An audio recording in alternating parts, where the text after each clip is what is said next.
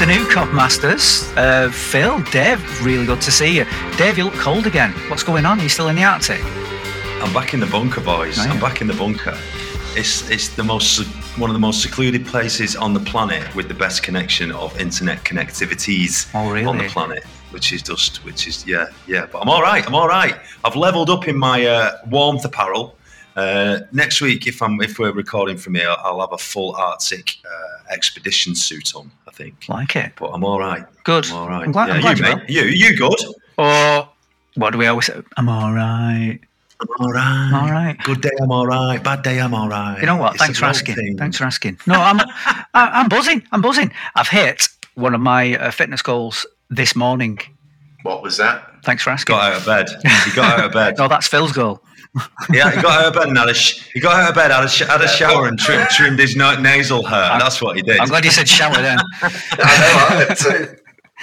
I did the other as well. No, I've dropped under 20% body fat for the first time in my adult life. Under 20% body fat. So I'm pretty cool with that. That's a kilogram in the last 2 weeks. I've dropped. Mate, there's fuck all to you. There's nothing to you, mate. There's loads of muscle and muscle, and heart exactly. and love. That's what there is here. But thanks for asking anyway. Yeah, so I am buzzing. Lots of love. I am buzzing. I'm full of it. I have abundant love around me all the time. It's all cool. I exude it everywhere. Phil, how are you doing, mate? Is that actually Phil, or is it the AI avatar generated by a system? It's definitely me. If I can stop you talking about your love muscle, I'm all right.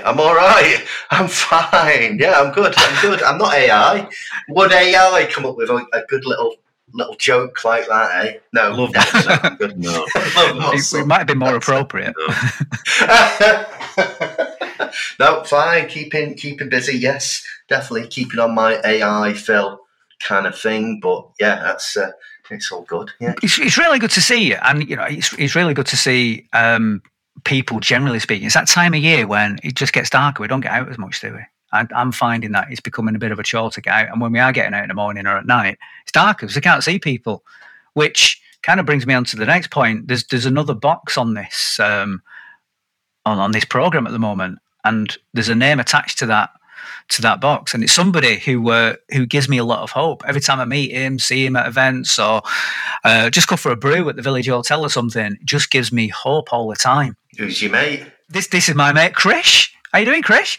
I'm good, cheers, Andy, and hi, Phil. Hi, Dave. Hello. How you doing, buddy? Great to be here. Sorry, my video is not working, but hopefully you can hear my crisp Bolton accent shining through. Definitely, it's all crystal clear. It's all good, mate. It's all good. It's just shame we can't see you, but that's a problem our listeners won't have. They always imagine me to look like David Beckham, and Is that what you told them? Yeah. But I did an audio described version of this. I'm sorry to let that person down, but it's not true. Our listener. Our listener. Oh, amazing. So, Krish, do you want to introduce yourself, or do you want me to do it? Either way, to be fair, I found. Yeah, I guess I can say a little bit about who I am, but I'll probably miss a million things. I hate introducing myself. Let me soften the blow. Krish is one of the nicest people I've ever met. Seriously, heart is bigger than his body. I don't know how it's physically possible to do it. First time I met Krish, I can't remember when it was, but it was like an instant value connection, thinking, I like this guy. Everything he says is exactly from the heart and where it should be. Consequently, we've I think, face-to-face, maybe 3 times, we've sat down and spoke with each other, and there's never enough time to cover the topics we want to cover. So I thought it'd be really cool to get you on the show. Some things that stand out, a TEDx speaker, we can always talk about that later if you want to. Maybe talk about some of the topics that covered on your TEDx. Ex-professional footballer, swam about 1 billion miles, ran about 1 billion miles, back-to-back marathons, cycled Land's End to John O'Groats recently this year. But above all that, a person who just gives hope to a lot of people, myself included. So what have I missed, Krish? Is that accurate? Yeah, I think it's probably the reason why I did all those things. It's probably because I'm not the kind of person who really enjoys those kind of long-distance endurance things either. I find them bloody horrendous sometimes. But it's the reason why. So when I did the marathons back to back, I did 4 marathons in 4 days. I went and built a schoolhouse in Uganda with the money that was raised. With the swimming 53 miles, I went and helped 36 people from the streets of Manchester into employment. And Land's End to John O'Groats once again raised money for the social enterprise that I run now. So it's kind of I guess your reason why, or my reason why, it was really important. And I know, Andy, you talk about that quite a lot, about the reason why being so important. It's always awkward though, isn't it, when we talk about profiles? Because you look at like a LinkedIn profile, which we love talking about on this show. But it's never really the genuine person we're talking about, is it? So how do you do it? I mean, when somebody says, "Oh, this is a TEDx speaker, this is an ex-athlete, this is somebody who does social good or justice," dad, a husband, a friend, where do we start with those labels? So I always find it really difficult. So, but thanks for attempting that anyway. Some of the things that you're involved in, Uganda, for example, I think that's absolutely fantastic. Homelessness, another great one. So where do you get your energy from to do these things? Where does this motivation come from to help others? Well, that's actually really interesting because I'm not naturally, or wasn't naturally, this person. So you're quite selfish. Going back a little while, very very selfish. Like seriously, really? Like, growing up, I cared about me, my own family. I didn't want to move out of Bolton. All I wanted was as much money as possible, big cars, big houses, living on a beach, all that kind of stuff, and that's all I cared about. So really, it's empathy. It's I went through a lot of crap at the age of 20, 21, even a bit younger, and I started to care about people. That made me think I'm not the only one, and then I started to transform my whole life, and my values completely flipped. Which people can say, "Oh, this is who I am." I thought I knew who I was, and it all changed. Like, it all changed, and to the point when I lived in America for 6 years, when I came back from America, my parents didn't recognize who I was. Whoa. Like, they were like, "What, you're going building a school in Africa? What have you got to do with Africa? Like, you're doing marathons? Like, who are you? You're the guy who loves football and parties and that side of stuff." And it was like, no, I just completely changed my values. So I think the reason behind all of this is because I understand and felt it. I felt what it's like to have no hope. I felt what it's like to feel lost, to feel like I didn't really know where my life was going. And ever since there, it was like, you know what, build bridges between myself and other people. And I absolutely love it. So yeah, that's kind of the reason things started to change and the values kind of flipped really quickly. Krish, if you don't mind me asking then the obvious question there, if you don't mind talking about it, what was it that happened? Because it sounds like it's had a profound effect on how you sort of outlook on life. So is it something you're comfortable sort of talking about? Yeah, absolutely. There's a number of things that happened, Phil. So growing up, I can't say it here, but I'm half Indian, I'm half English, so I'm mixed race. So I was always racially abused, told I'd never play football, called a packy, and all sorts of things, and essentially, but I used that as motivation. I never talked about it, never ever talked about it. I just got my head down, I'm going to do it.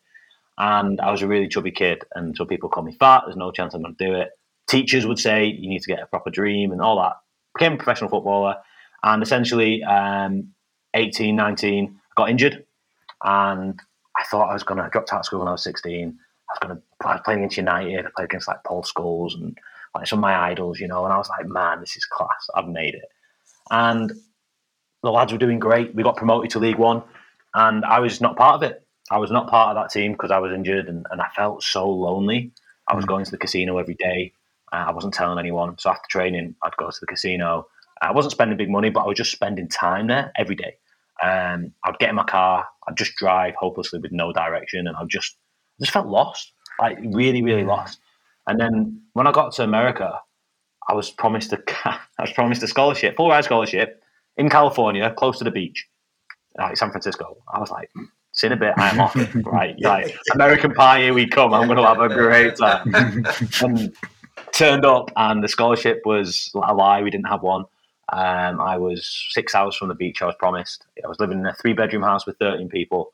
We were all, there's 55 of us for a 23 person squad, and we'd all come from all over the world. And I was just feeling so down, like so down. I was lacking purpose in my life.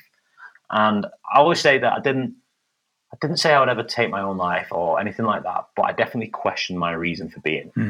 I questioned why I was here.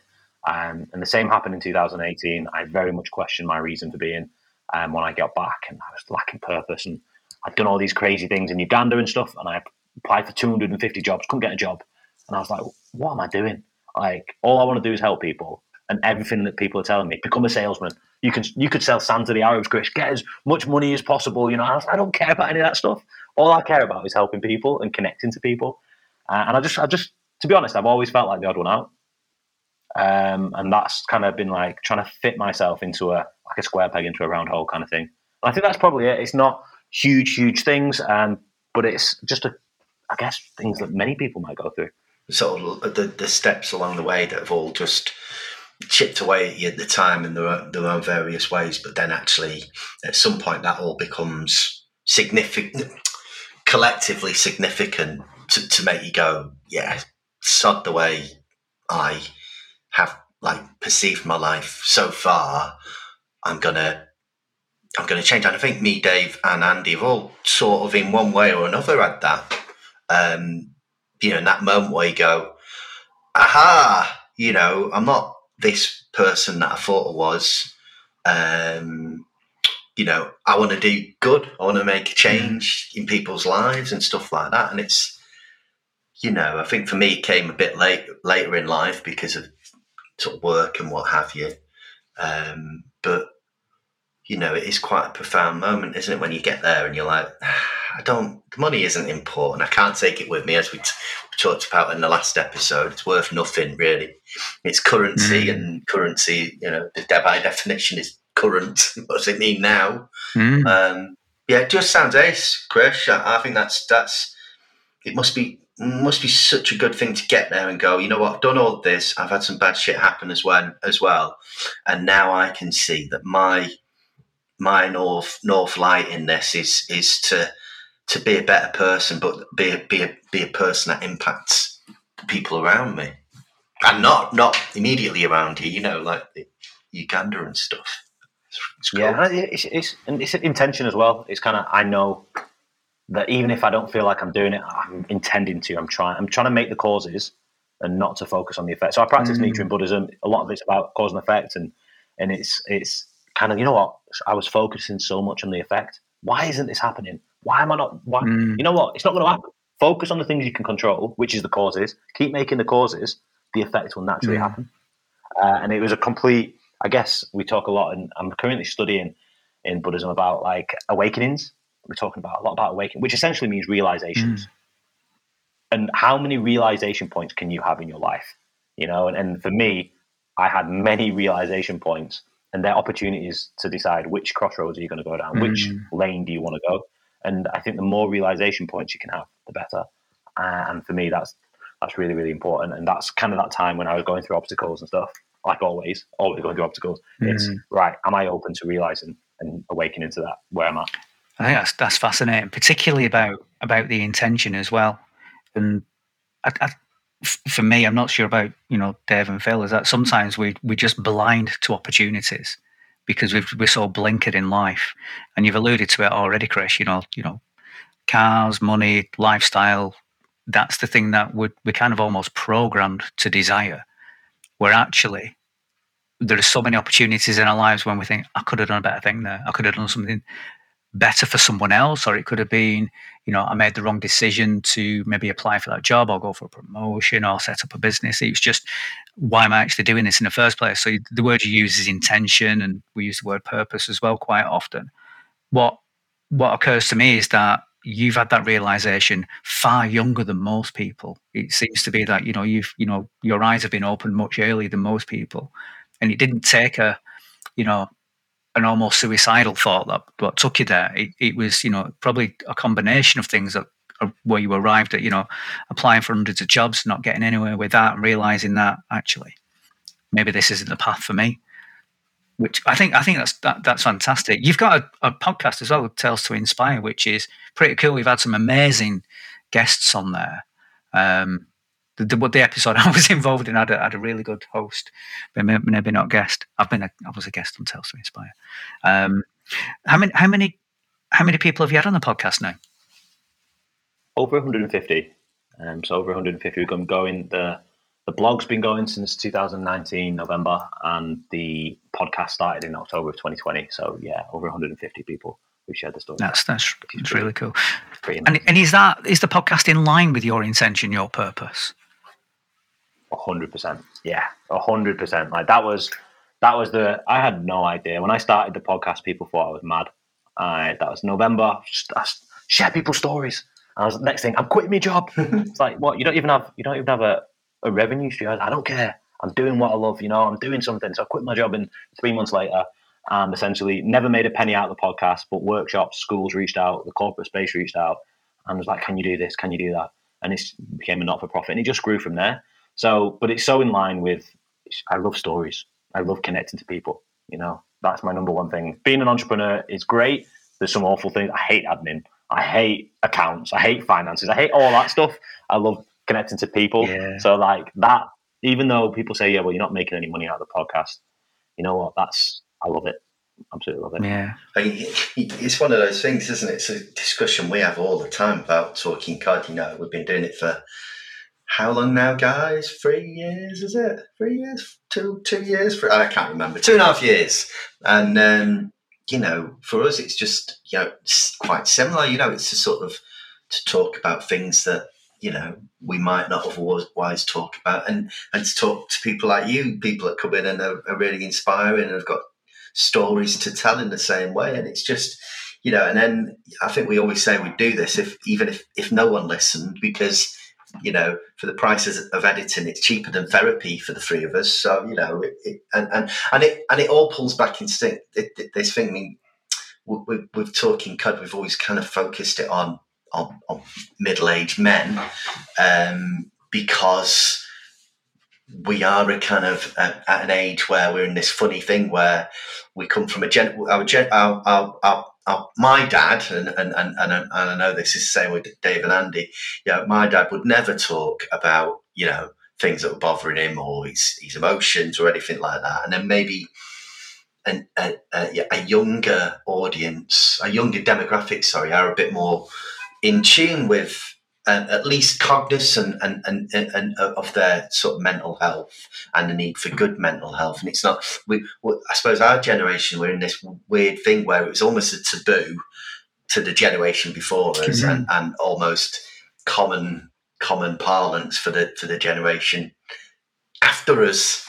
So I think the whole thing of sharing stories is absolutely brilliant. We learn so much, don't we? From and I suppose I'll shut up in a minute, but I suppose the other thing about blokes is we sometimes we can have really superficial conversations. We are wired for talking crap, and it's easy to deflect something into a daft joke or what have you, and to actually have a more meaningful conversation about stuff isn't something you do. I do more now because of this, but it's not something we're wired for, is it? I don't think. Yeah, I agree, Phil. Just want to bring Dave in now because it looks like you've frozen completely. Gone blue. His nose has actually gone blue. It has. Dave, so listening to Krish's story there, particularly sort of getting into professional sports, for example, you've got boys who are potentially going down a similar kind of path. Are there anything out of Krish's story that concerns you or warms your heart, or what's relevant to you as a parent? So I've probably seen it more they both play a lot of football, and they both sort of within, I guess they're both they are in that academy system to a certain extent, or Max not necessarily as much as what Joshua is, but Joshua has been in it since he was 12. So, at the end of the day, it's a business, and you just got to accept that this is a business and it's ruthless, and I liken it to having a big funnel and putting lots of potential people in at the top, and it's filter. And one day you can be the shiniest thing, and then the next minute you're not, which I guess can be like life to a certain extent. Obviously, I've only experienced it with the boys around this time, and now and depending on what level you're playing at will depend on what support that sits around there. And we've definitely seen that in the last 3 or 4 years, the mental health aspect is people are more aware of it. People are talking about it more, and the people are there, and the systems and the processes to help facilitate that. But again, these are young men, young boys, young men that are going to come up as blokes, and like you've just said before, we don't really want to talk about stuff, in a lot of instances. And then when you start to think about professional sports, you don't want to look weak. You've got to be strong. You've got to be consistent. You want the shirt. Do you know what I mean? So even though sometimes you may be struggling, the last thing on your mind is, I want to have a conversation about this. I guess the good thing from the boys' perspective is, they've got parents that understand it and will have open conversations about things. Whereas if it was the other way around, going back to my mum and dad, like you said before, would we have that conversation? Would they be able to listen and advise us in a certain way? Maybe not, because it's a different era, and the support is probably there more than what it was. And we see it a lot, these clubs say, this is what we're about, this is what we stand for. But saying something and doing it is completely different. And there's always a disconnect, because at the end of the day, they're a business and they want to win games and they want to bring players through. And if these players don't necessarily get to the first team, they want to sell them on for money. You're an asset with a value that's assigned to you. Yeah, that's so true. Like, that is so true. It's hard though, isn't it? Because from an individual point of view, you have an identity. Yeah. So I had an identity. I was Krish. I was a football player. I was a footballer. And I was known as that since I was, 13 years old, 12 years old. And that's my dream was, since I was, the first memories on this earth was, be a professional football player. So essentially, when that went away, man, that was tough. Mm-hmm. That was so tough. And it was like, man, who am I? I don't have... Everything was attached to that one thing. That's why when I go into schools now, a lot of it's about having more than one dream. Yeah. But once again, the academy system and the professional football system is really dangerous for this, because I've known young people, especially my age, who went in at 5, got to 18, got released, and all they've done is play football. Now, being a sports person in football, you're athletic, you're a winner, you're competitive, you're a team builder, you're great at communicating, you're all these amazing things. But you've never had the opportunity to play other sports. You never had the opportunity to test other things around the world. You're just absolutely taken down one funnel. So when that funnel goes, like so many of the people I played with were really talented in so many areas. And now they are working in warehouses or lorry drivers. And I speak to a lot of them still, and they're just so unhappy, so unhappy. And I'm like, man, you had the potential to literally take over the world. Like, that's what you had. You have that's so much incredible things within your life. And you were funneled to the point where you were told you're kind of worthless. And it's a lot about words. I mean, I can go into a different direction where they talk about getting Asians in football. And, all right, well, you've got one here, I've got a mixed race, Asian, get released from Bury. And they're like, well, there you go. Just turn up at a football club. Turn up with your boots. You get a trial. Turn up with a name like Krish and Patel with a football club, and you think I'd get a trial. Didn't happen like that. And it's just like having that understanding where actually the difference between equality and equity, they were treating me equally like everyone else, but I needed more help. So and they need to recognize that. If they can't recognize that with the skin color that's obvious right in front of them and the culture, how are they going to recognize that for something that's inside of your health, inside your head? One of the things that I always say to the boys is, and I try and live and I guess my own life to a certain extent, but from their perspective, as I say, I get the on-pitch stuff. That's part of it. However, the bigger piece is the off-pitch stuff. And there's a lot of things on the, all that support that they're offering, take all of it, take it all. Because in theory, your on-pitch stuff can maybe count for a certain percentage, but everything else that sits around that is what will make you better on pitch, but also make you better in life and equip you better. If you need, if this doesn't work out or that doesn't work out, you need that capacity in your own mind to be thinking, like you just said, having more than one dream. It's this is what I want to do, but I need other options, and I speak about this a lot. In life, you need options. If you don't have options, you'll feel trapped. If you're only focusing on one thing, and that's all what's all about, and that's not working, you will feel trapped. You need options. You need to spin plates, be thinking of other things. Because then as well, that could take you on a different path, completely different path, which is the path that you want to be on, that you should be on at that particular time. And you don't feel stuck, because when you get stuck, that's when it gets pretty dark. And it can get dark very quickly.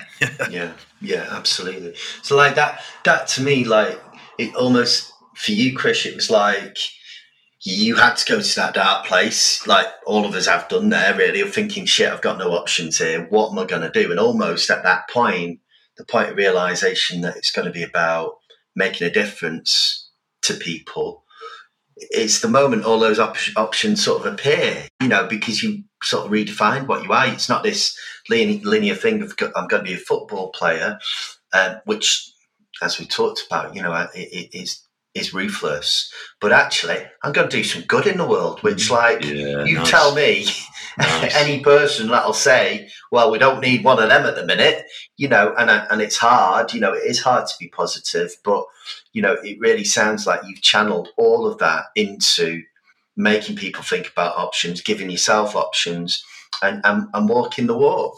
And that's it, walking the walk, and I think that's in all of this is the key. Yeah. Is actions speak 20,000 times louder than words. Yeah, nice. And I love that. If we look at leaders within society, I mean, you can look, whether you want to look in politics or you want to look in business, there's a million leaders that have wonderful words. They make things sound so incredible. You think, man, I want that, right? But where are their actions? Where's their empathy? Have they been through the same struggles as you and I? No.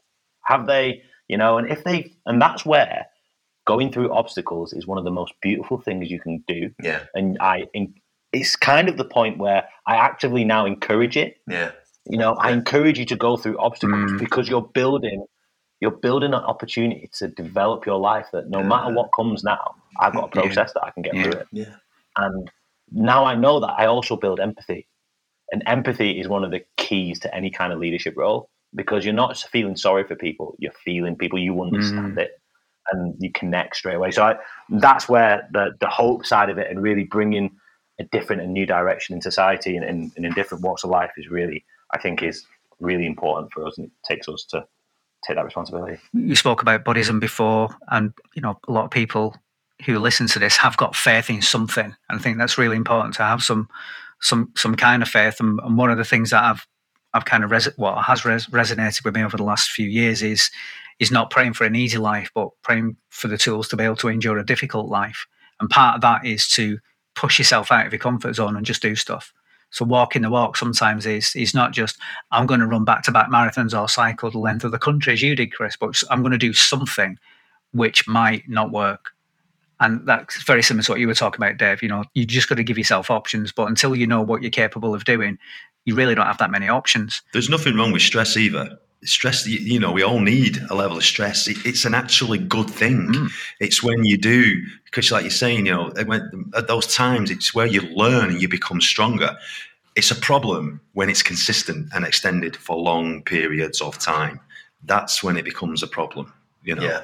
But we're living in a society at the moment where it's like, don't want any stress, don't want this, I'm just searching for the perfect life.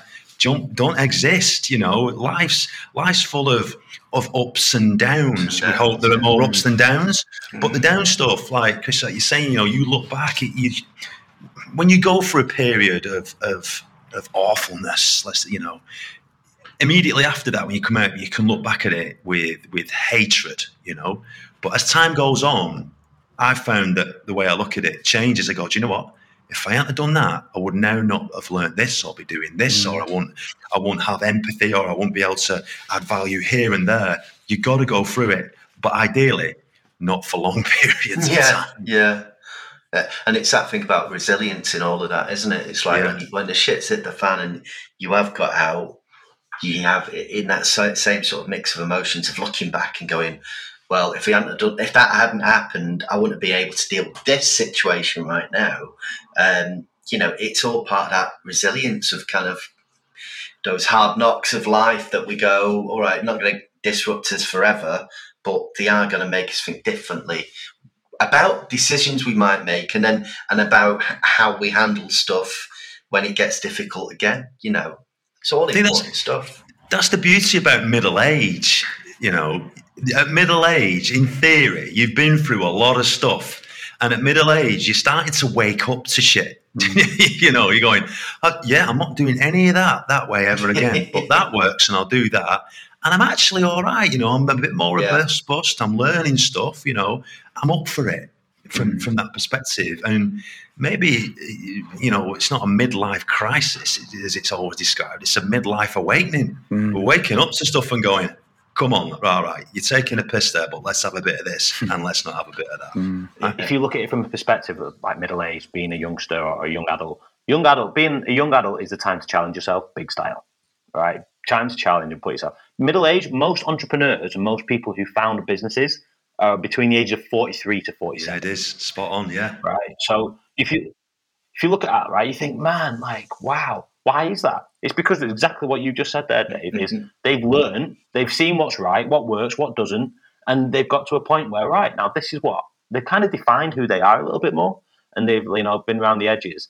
They know that the processes of how to get through difficulties, and they're like, right, let's go. So that, and that resilience bit that you're talking about there, Phil, it brings me back to the most difficult things I've been through in my life, and now my most treasured possessions. They're so important to me. I'm like, man. But the issue is when people will listen to this and they'll be like, yeah, but if you're going through something, it's not like that, is it? But I'd argue if you can create a space, for me, a daily space that I can get myself out of where I am to see the true perspective. Breathe. Then that is breathing, it's meditation, it's prayer, it's reading, it's exercise, whatever it is for that person. It can be a multitude of things. If you can do that, you can then see there's a perspective that an amazing Japanese author talks about. He talks about, it's called Daisaku Ikeda, and he talks about the perspective of a wall. If you're right next to a 100-foot wall, it looks huge. If you see that same 100-foot wall from an aeroplane in the sky, it looks like a mere dot. So the beautiful thing is, what's your perspective? And the beautiful thing that you can create a space to see the true perspective of what you're going through. Yeah. Then there's nothing you can't get through. The issue is that you're faced with 100-foot walls every 2 seconds because you're not getting out of it. Is that the perspective of time? What gives you that perspective? Is it time, or is it movement? What gives you that distance away from such a large challenge? Space, not time. I think it's if you create the space to be able to have the opportunity to see the true perspective. So that you could have a practice that takes 30 seconds that is a instinctual trigger for you, and you automatically get into a certain state that helps you see the perspective you want to be in. But it might take people 24 hours. It might take people a whole retreat. It could be a whole different thing. But if you can create a space, so how quickly can you create a space to be able to get yourself into where you need to be? So I think it's the space and not specifically the direct amount of time. And how do you do that? Is that something as simple as meditation, or going for a run, or what do you do? I think everyone has their own opinions of how they do that, and I think also different ways go deeper in different ways. So, for example, Mel, my partner, she thinks outdoors is her everything. Right? My argument is outdoors is amazing and it does amazing things. However, it doesn't tell me the reason for being. It doesn't tell me about the universe. It doesn't tell me about life and death. It doesn't tell me about the perspective I'm at. For me, my Buddhist practice, and I chant every morning, every evening. That is completely my processing technique. And I know that, boom, I'm literally getting we call it state of life as high as possible in the morning, so that when I go across the light about in life, I'm going to basically lose things within my bottle, and then in the evening I reflect and get it back up. Yeah. So yeah, that's probably mine. But there's a plethora of ways. Yeah, I'm sure we've all got different ways of doing things. As getting perspective. Phil, Dave, do you have any particular techniques that you use just to get a different perspective on things and to create that space? My thing is getting away, because I spent so much time of my time in front of this blinking computer, and for me, literally getting out and being disconnected from whatever it was, the just having the same thing. It's the space thing. For me, I shut off.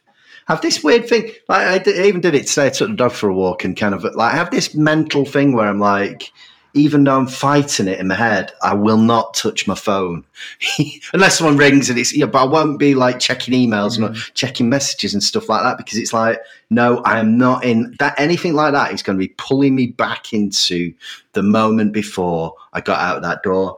And I just, I've always been one for walking, just losing myself in that. And then, I think, for me, I do love being in the outdoors when I'm knotted up, because it's like all these stimuli that kind of unknot you. And we've talked about this one before, like the singing of birds in the trees, the rustle of leaves. I get lost in that. It's nuts. I just 10,000 leaves rustling in a tree. I just get totally lost in that. And then for me, sometimes that moment of being lost in thought uncouples whatever it was I couldn't see past. How about you, Dave? What do you do? It would depend on the situation. So as to what method. So if I was at DEFCON 1, I'd be like, right, stop this, get out of it. I need to literally escape, and that could be anything. Going out for a walk, running, head for the hills, or anything like that.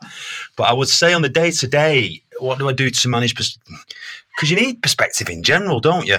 If you can do. And the one way that I find is to try and go at things slower. So rather than going at a constant 100 miles an hour, if you're going slower, you can breathe more, take your breath, you can breathe more, you can think about things more because your brain's not racing. So definitely to go slower in general on the day-to-day. And sometimes just to stop, stop, sort of go into the second, the second person. So I'm Dave, but then I've got this alter ego that I call D, and I talk to myself. I would start to go, what are we doing here, D? Well, what do you mean, Dave? And I verbalise a lot. I talk to myself and I verbalise a lot. So go slower, so you got time to breathe and think and stop and pause and sort of come out of the situation. And I talk to D. D is Dave too. And I do it all the time. Especially, I get up in the morning. When I'm up in the morning, I'm mooching around because I get up earlier than everyone else. Sue will get up or Max. Who are you talking to? I'm talking to myself. And it's incredible that for me to do that, to talk to Dave too and back to Dave sort of thing, which if you saw me or if you didn't know me, or people will just go, that's just bonkers, but it works really, really well for me. The verbalization of something takes it out of here and puts it out there, and it's like the volume's been turned down by 50% straight away. There's an old story, I think it's a Buddhist story, could be a Zen kind of wisdom kind of teaching about, and I'm going to say it could have been the Buddha or something, where the teacher had some water from a river and it was cloudy water, and how do you make the water clear? And then the student, the pupil, tried all different things to filter the water, and then the teacher just said, just sit and watch. Just create some space and create some stillness. And then all the sediment went to the bottom and then you got clear water. It's very much about life. Quite often we work too hard to fix things, and all we need to do is just let things be a little bit. Then all the crap sinks to the bottom and then the clarity emerges at the end of it. And I've probably not done that story any justice, but it was a really simple way of looking at things about stillness. And it's almost like the observation of our thoughts. Something you mentioned there, Dave, was really interesting. By talking to yourself, I think meditation's a great example of this. It's just observing the thoughts as almost like another part of me. There's like the ego part of me who's thinking some stuff, and then there's the true version of yourself, which is actually listening to that thought and going, that isn't me after all. That's just a thought. I can choose to accept that thought or just let it go. Does that resonate, Chris? Is that the kind of space creation that you're alluding to? Absolutely. That's one of the techniques, definitely. I remember listening to a podcast with the politician, the ex-politician, Alistair Campbell, and he had a term: if you think it, you can ink it. So essentially, his way is, he always has a notebook with him. Anything that comes into his mind, he inks it, he writes it. And it's his way of processing anything, just gets it out. And exactly what you said there, Dave, is really just getting it out of here and getting it out and creating that space. So yeah, there's loads. I mean, for me, another one is routine. I know I need routine. Like, routine's a great way. When I lose my routine, I'm a really bad Krish. I don't like myself. I don't feel great. That's why when I go on holiday, after the first 3 days, I'm lost. Like, I need a routine holiday where actually I'm doing stuff. Like a beach holiday doing nothing, I'm ruined. Like don't give it to me. I get that, man. I get that. You know, so I think routine. I've learned it. Routine really, really important. But there's different things. And I think it's worthwhile noting that a lot of people who are now overwhelmed with life often get out of a routine. And so many people are now saying that they don't have a routine. And just having a simple routine to write down and planning things rather than just living in a world of distraction. letting life take control of us rather than the other way around. Yeah, exactly. Yeah, I think there's a really good balance to be had between knowing what you're doing when you're going to do it and just, being in the flow of life. And I think it's too easy now to be distracted and be involved in other people's journeys. That comes into like purpose and stuff. I was thinking about this again on my little walk where I was sort of trying to avoid my phone. Like the whole thing of just preempting the chat, like having stuff to do that isn't work and isn't life, but it's this other stuff about what you do with the community around you, what you're doing that tries to make a difference in the society around you. And I think that's, that to me, that gives me so much. We've talked about this on the cast before, but since coming out of a company kind of thing where I was, full throttle all the time because of the way I'm wired, and then just going from work to life and then not having anything in the middle where I could apply myself was, coming out of that, I was like, no, I need to be able to give something that whatever it is, I need to devote energy that isn't just about grafting for money and cash. Isn't purely about, and isn't purely about just stuff I do with my family, which is really important. But for me, and I know Krish has got shed loads of things to talk about on this subject, but that whole thing of like, for me, that I see now, that gives me equilibrium. I really, really, really, really, I know that keeps me really balanced, and it's not work-life balance for me. It's like life, work, and community, not in a grand way, no big plans or anything like that, but just knowing that can make a difference. I think that's the key, though. It's as soon as you attach a monetary value to something, it becomes significantly different. It's completely and utterly different. If you're doing something for somebody, no matter... Is it then an exchange rather than purpose? If you're doing something and not expecting anything back in return, and what you're doing you can see is making a difference, no matter how small or big, to the person or the people or whatever you're doing, that's incredible, that, and I don't think you can... I think what Phil's saying is, I don't think you can... If you turn around and said, there's £500,000 for that, I still don't feel like sometimes it feels good because of what you're actually doing. It's as soon as you put money to it, And that takes us back to something we were talking about previously, Krish, before we started the podcast, is about that purpose around social impact. That how do you create social impact? What did you mean by that, Krish, when you were talking about creating social impact or social value? Have you got any examples you can give us? It's hard, isn't it? Because it's tangible. It's an intangible thing you're trying to put on a tangible impact, and that's one of the hardest things to start in the social enterprise self-supply that we have. When people used to ask for funding bids, and especially when we first started, they'd say, "Oh, so how have you impacted these people?" We were doing workshops on storytelling and raising aspirations and stuff. It was a feeling that people were getting out of it. It wasn't a thing. Mm-hmm. So essentially, it was really, really difficult. But also, I felt that transactional thing you've just been talking about there, Dave, it made me think, oh, now they want me to get statistics. Yeah. So even though it wasn't money I was trying to get out, they want the funding bids, wanted me to come out of that with certain numbers to then give to them so I can get more money. Yeah. And it's been a really hard thing because I don't care about that. I don't care about the numbers. I don't care about any of that. It's the feeling that I care about. And the social impacts and what you're doing is really either can you raise awareness for others? Do you care about it yourself? There's a million things out there, right? If you look at inclusion, disabilities, refugees and asylum seekers, you look at homeless people, you can look at poverty, you can look at mental health, there's women's empowerment. You can go a million ways. It's impossible to do all of them. right, at once. Now, with Tales to Inspire, we are raising awareness on all of them with the stories that we do share.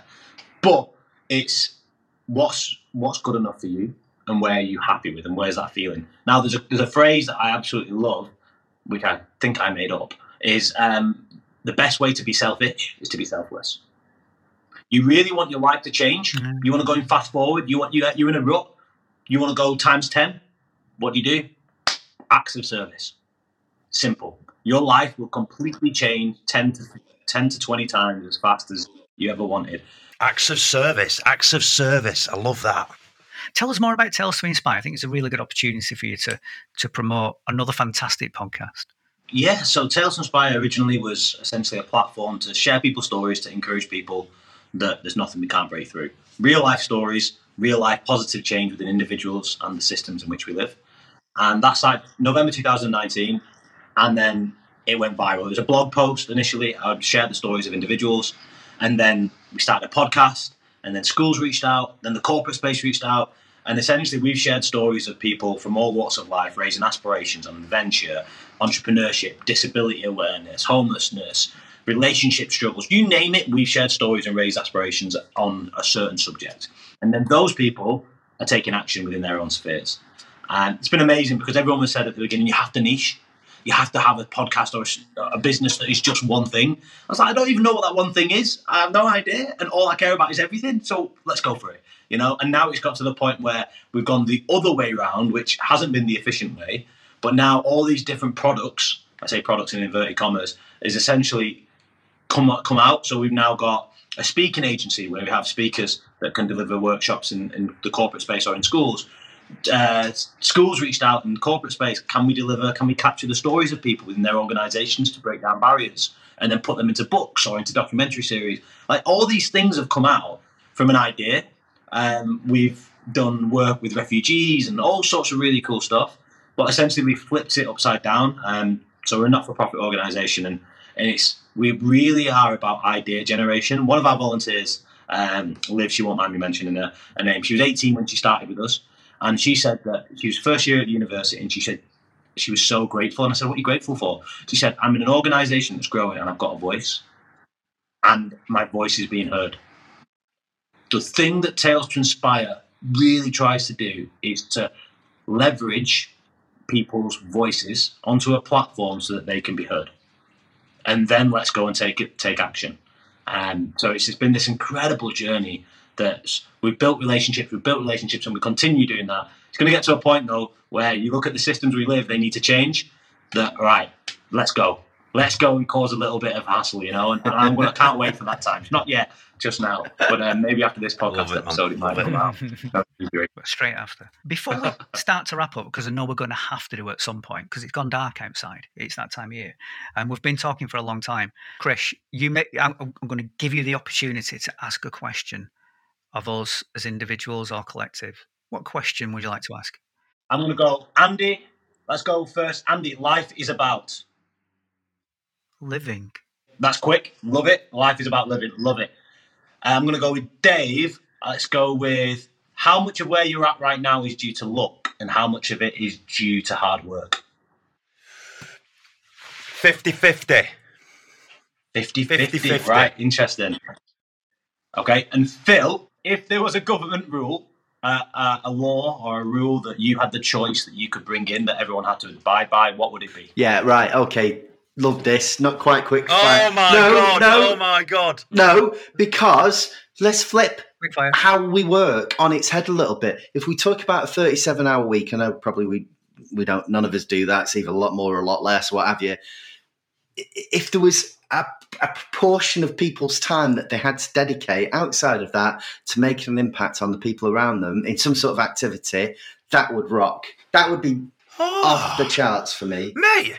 Mate, that's class. I like that. That's fucking class. Are you talking about community service? Yeah, but not in a...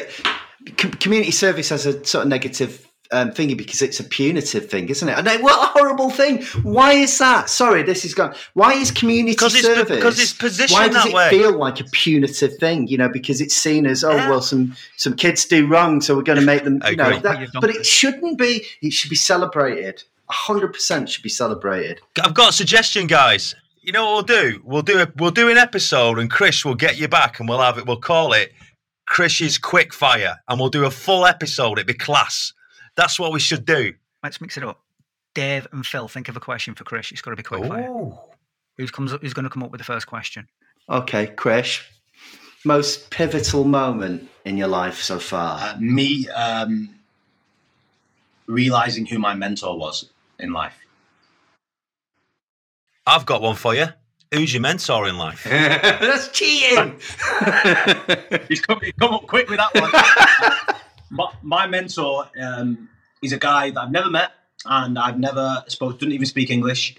He's called Daisaku Ikeda. Love it. He's the person I spoke about earlier. With who's the Japanese author. He's also the leader of the Buddhist organization I practice. But it's not forced upon. It's realizing why it's so important. He's my mentor in life, my life mentor. But yeah, quick fire, so I won't carry on, but I could do all day. Yeah, I definitely need to ask you more about that, but not right now. Brilliant.